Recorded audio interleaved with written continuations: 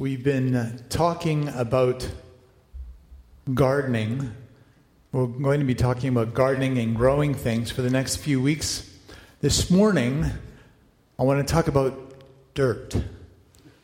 Not the kind you see on the internet, not gossip, not the stuff that goes on behind closed doors. I want to talk about real dirt that you can feel with your hands and that makes things grow. Experienced gardeners and experienced farmers know that dirt, good dirt, is essential to helping things grow. And the people in Jesus' day got this because they were from an agrarian society, right? You had to grow. A lot of them were subsistence farmers. You had to, whatever you grew, you ate.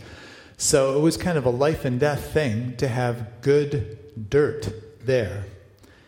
Now, in a moment, we're going to be turning to new technology, Elam Chapel, the red things in the pew in front of you, the Bible, page 744. I'll give you a head start.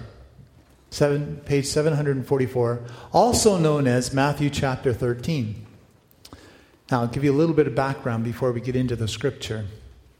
Up to this point, just before this point, Matthew chapter 12, Jesus has been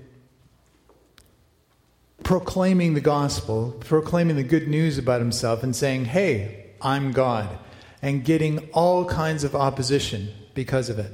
He gets into trouble in chapter 12 because he and his disciples are wandering through a wheat field, traveling on the Sabbath. Now, you know, on the Sabbath, you're not supposed to do any work as a good Jew. They were getting a little hungry, stomachs growling, so they just snapped off a couple of heads of the grain and the wheat, and my dad taught me how to do this. You just do like this, and the chaff blows away, and you're left with the kernels of wheat, and it's kind of a tasty snack. And it was fast food before fast food was invented, so they're going through the fields and doing this, and out of nowhere pops the local Taliban, all of the Pharisees, saying, you shouldn't do that. You're working on the Sabbath by doing this. This is working on the Sabbath.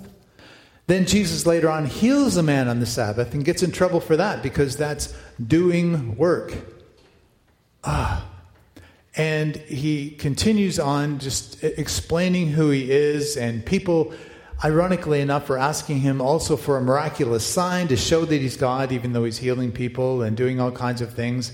He sets people free from evil demonic spirits, and he's accused himself of being filled with the devil. All these things are happening. And then his family shows up out of concern, I suppose, and that doesn't go well. And all these things are going on. He's encountering all this opposition. So from then on, he starts preaching in stories and parables. Now, a parable is a story about a regular, everyday life thing that has serious spiritual implications, okay? It's God's way of sneaking up on us with the truth. Because sometimes people are more open to listening to a story. A good story draws you in, right? That's why I like the Fringe Festival. A good story draws you in.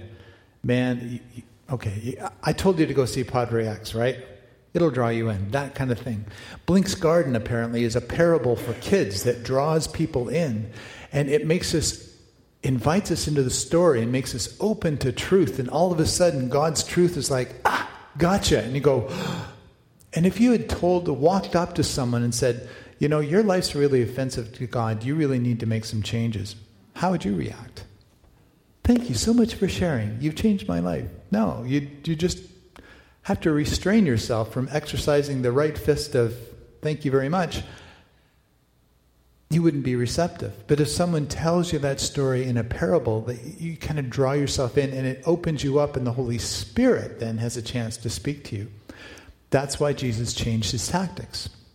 So we'll have a look at Matthew chapter 13 on page 744. Did I get the right page in the Bible? With me? Okay. Let's start at the beginning of chapter 13. So all these things have happened, dramatic things have happened in chapter 12. And later that same day, Jesus left the house where he was staying and sat beside the lake. Large crowds soon gathered around him, so he got into a boat. There he sat there and taught as the people stood on the shore, and he told them many stories, such as this one. There was such a big crowd at the side of the lake that Jesus thought, aha, he borrowed one of the boats from his friends, his fisherman contacts, and he sits just offshore in the boat so people can crowd around, and with the natural acoustics of the lake, you know how sound carries over water? It's just a natural amphitheater, and people can hear him better. Plus, he's not being pushed into the water by the crowd, which would be a little unsettling if you're trying to communicate God's truth. So he's teaching, and he starts off with this particular story. Listen, a farmer went out to plant some seeds. Now, let's stop right there. No seed drill. John Deere wasn't born yet. So how is this man sowing seeds? A big bag, probably slung over his shoulder, and he was doing this, right? Practice the action. You know the feel? You ever done that? Anybody ever done that? I do that with grass seed, and sometimes it grows. Sometimes other things grow, so I can say I make things grow either way. But that was the action, okay? So as the farmer, just imagine doing that in a field. Use your imagination. Where is the seed landing? Farmer went out to plant some seeds. As he scattered them across his field, some seeds fell on a footpath, and the birds came and ate them. You can almost hear the seeds land on the footpath, kind of like a clatter, right? It's like, ooh. Whenever that happens, or on the sidewalk, I tend to brush them off into the grass in hopes that they'll germinate, right? There's not much hope there following on the hardened path. Other seeds fell on shallow soil with underlying rock. The seeds sprouted quickly because the soil was shallow, but the plants soon wilted under the hot sun, and since they didn't have deep roots, they died. Other seeds fell among thorns that grew up and choked out the tender plants. Still, other seeds fell on fertile soil, and they produced a crop that was 30, 60, and even 100 times as much as been planted. Now here's the punchline. Anyone with ears to hear should listen and understand. Anyone with ears to hear should listen and understand. And his disciples saying, understand what? And maybe some of us are thinking the same thing today, and that's okay, because it's a parable, right? So his disciples come up and say, why do you use parables when you teach to people? And he explains to them, you're permitted to understand the secrets of the kingdom of heaven, but others are not. To those who listen to my teaching, more understanding will be given, and they will have an abundance of knowledge.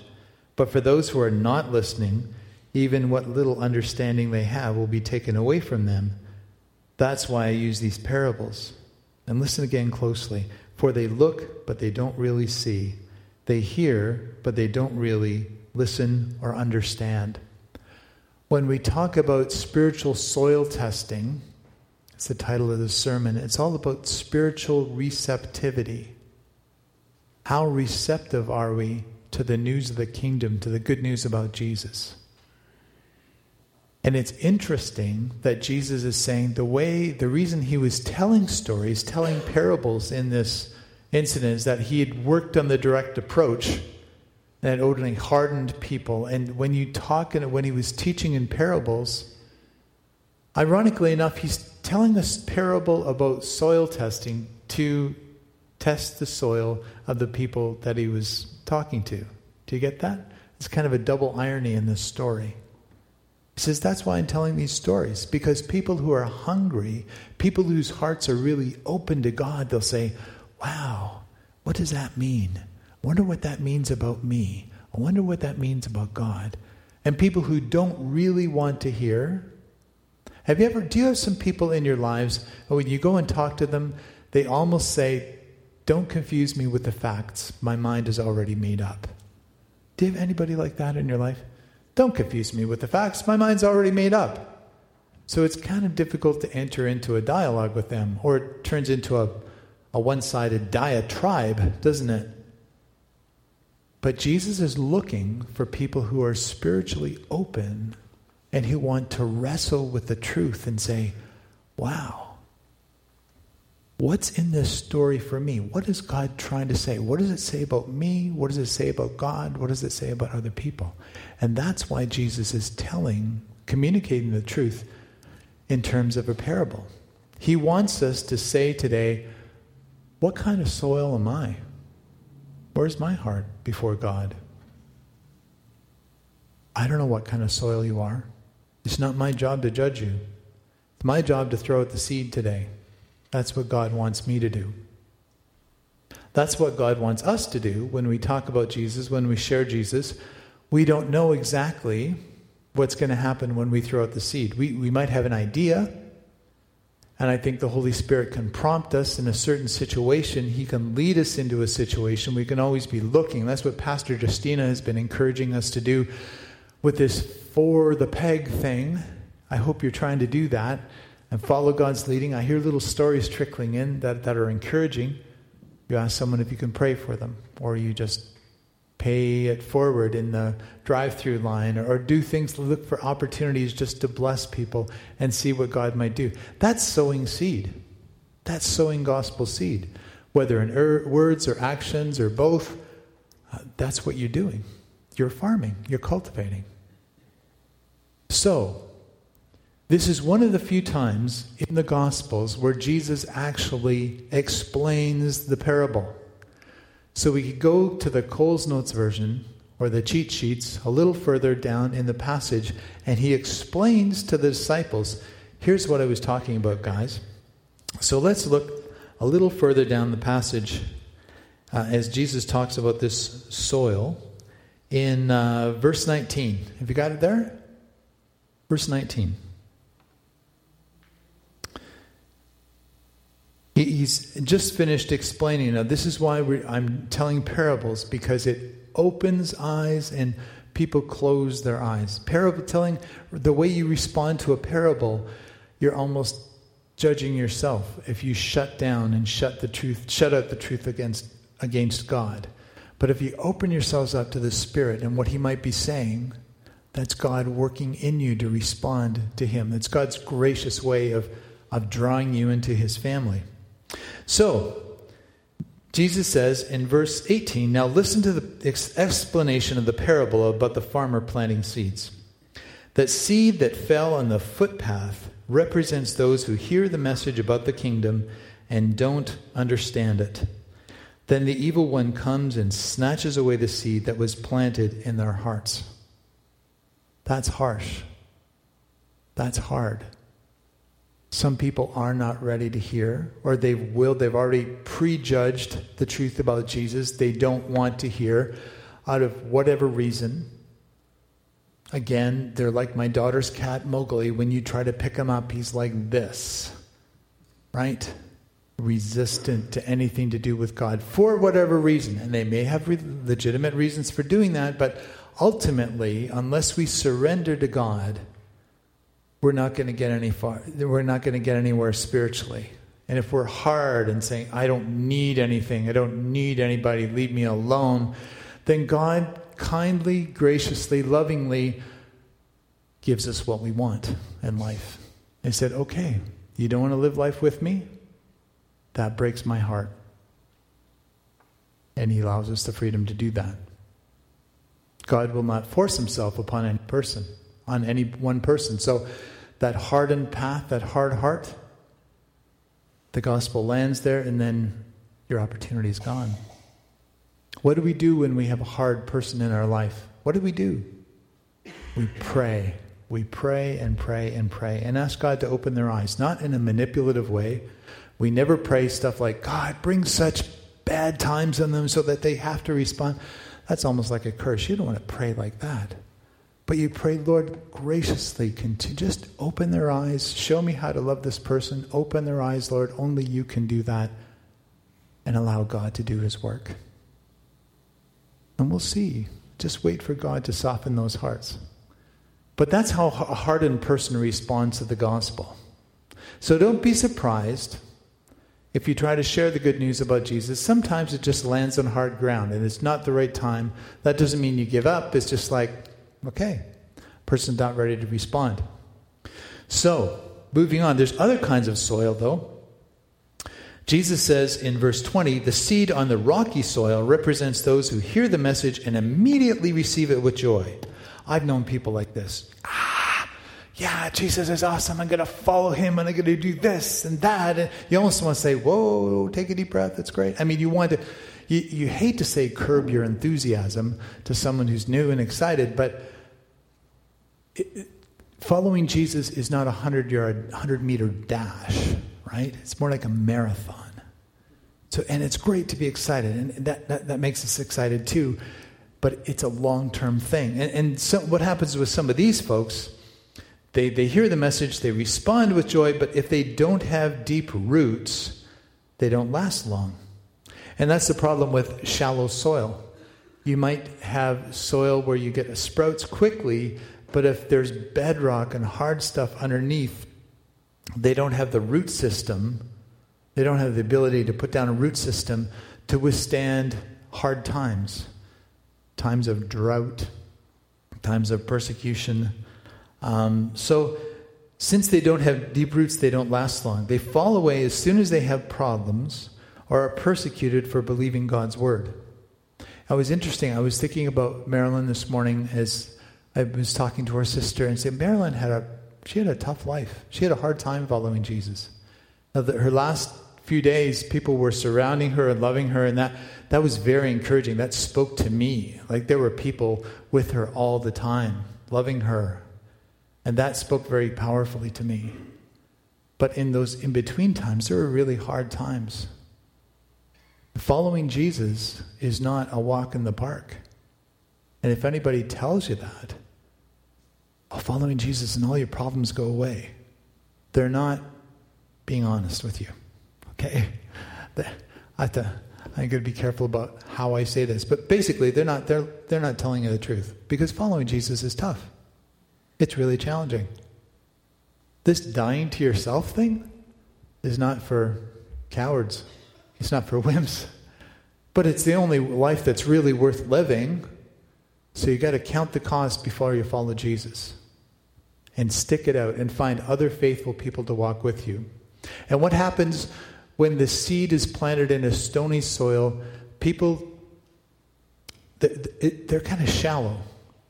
They're just shallow. They start off, they may be starters but not finishers. And maybe part of the problem is in the church, often we don't do enough discipling with people when they first start following Jesus. We need people to come alongside other folks and saying, yeah, it's great that you're starting to follow Jesus.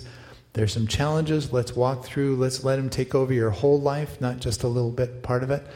Part of the problem is our evangelism, the way we explain the gospel. Jesus is not the universal Band-Aid, which is going to make everything go away. He's not a life improvement course. He's not Anthony Robbins, the late-night TV guru who will make everything magic. It's not that at all. It's dying to yourself. It's surrendering to God so he can change you from the inside out and make you spiritually alive. You're filled with a life of purpose and challenge, and you know why life's all about, but often things can get harder, not easier. And you're thinking, Lord, what am I doing wrong? And going, nothing. You're doing great. This is normal. Most of my disciples are getting killed in other parts of the world, so you're doing all right. What? But it's not about earthly success necessarily.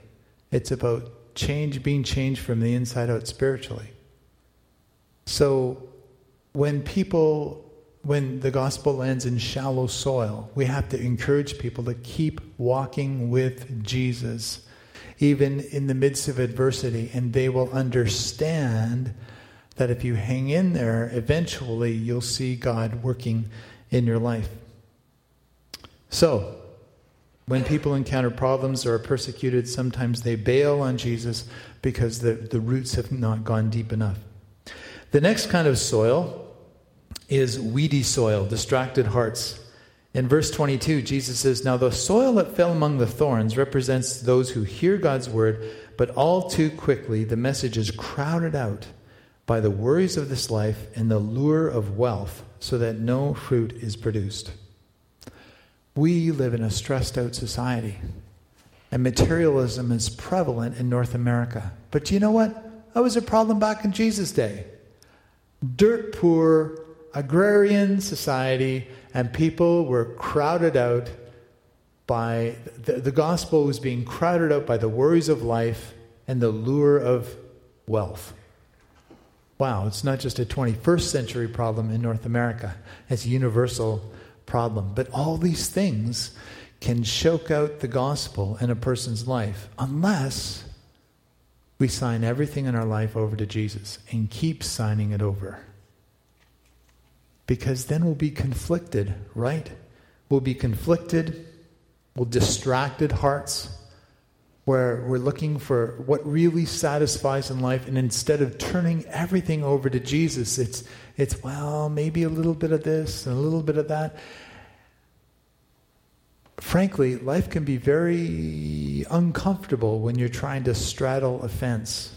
I did that once as a young boy in a picket fence. It was not comfortable.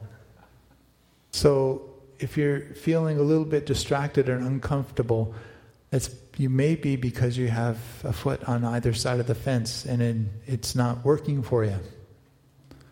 So what kind of soil are you? Now, Jesus says, the seed that fell in good soil represents those who truly hear and understand God's word and produced a harvest of 30, 60, or even 100 times as much has been planted. It's amazing when you think about it, the biology of one seed, one little wheat seed falling into the ground, dying, germinating, a new life coming out of that seed. And when you think about the head of a grain of wheat, like a head, like how many grains are on that head? Has anyone ever counted? Got to be at least 20, maybe more. Imagine all that coming out of one little grain. And if you keep planting more seeds and it lands in good soil and it germinates and grows and comes to maturity, what a harvest you get. What a harvest. That's what God wants to produce in us. A life that is thriving, even in the midst of adversity. It may or may not do anything to improve your bank balance. I can't guarantee that. It may or may not do anything to influence your physical, emotional health. I can't guarantee that. Your spiritual health, I think, will thrive. And that will have a positive effect on everything else in your life.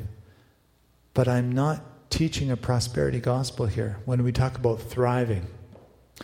But if God is doing a good work in us, if He's changing us from the inside out, if that gospel seed, the seed of the kingdom, is planted in good soil that's receptive and says, okay, Jesus, whatever you want, I'll change. You're leading me to change the way I spend my time, change the way I spend my money, change my attitudes and my relationships, change my basic allegiance in life, change all those things and give them to you and make them better in the long run, then I'm in on this. I'm in with you. And then that's when the healthy, thriving harvest happens. That's when it happens, friends. You want to know what life's all about? It's about allowing the good seed of the gospel be planted and take root in your life and produce really good things.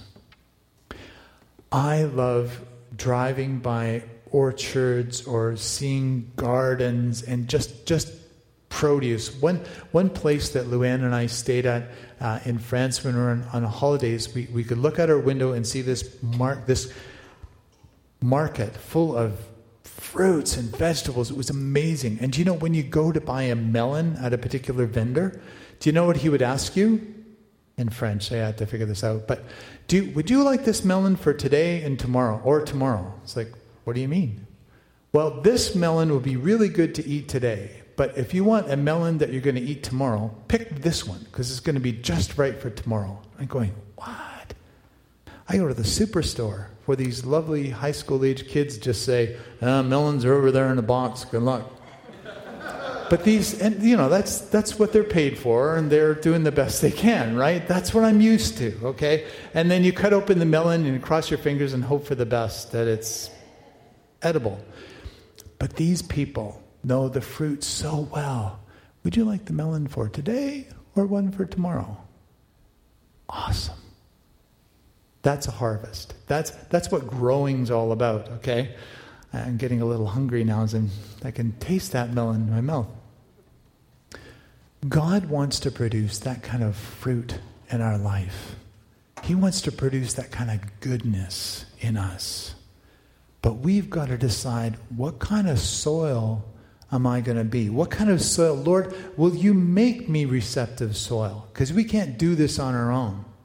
We need to pray for ourselves and pray for each other. Lord, I want to be good soil. I want to be receptive to the gospel. I don't want to have a heart that's shallow and starts with a bang and then fizzles out. I don't want a distracted, conflicted heart that gets choked out by all the worries of the world and other things like that.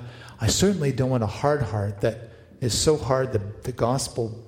There's some people that the gospel just seems to bounce off of, So we got to keep praying and ask the Lord to penetrate those hard hearts. I want to have a good heart that's receptive and open. So, what kind of soil are you?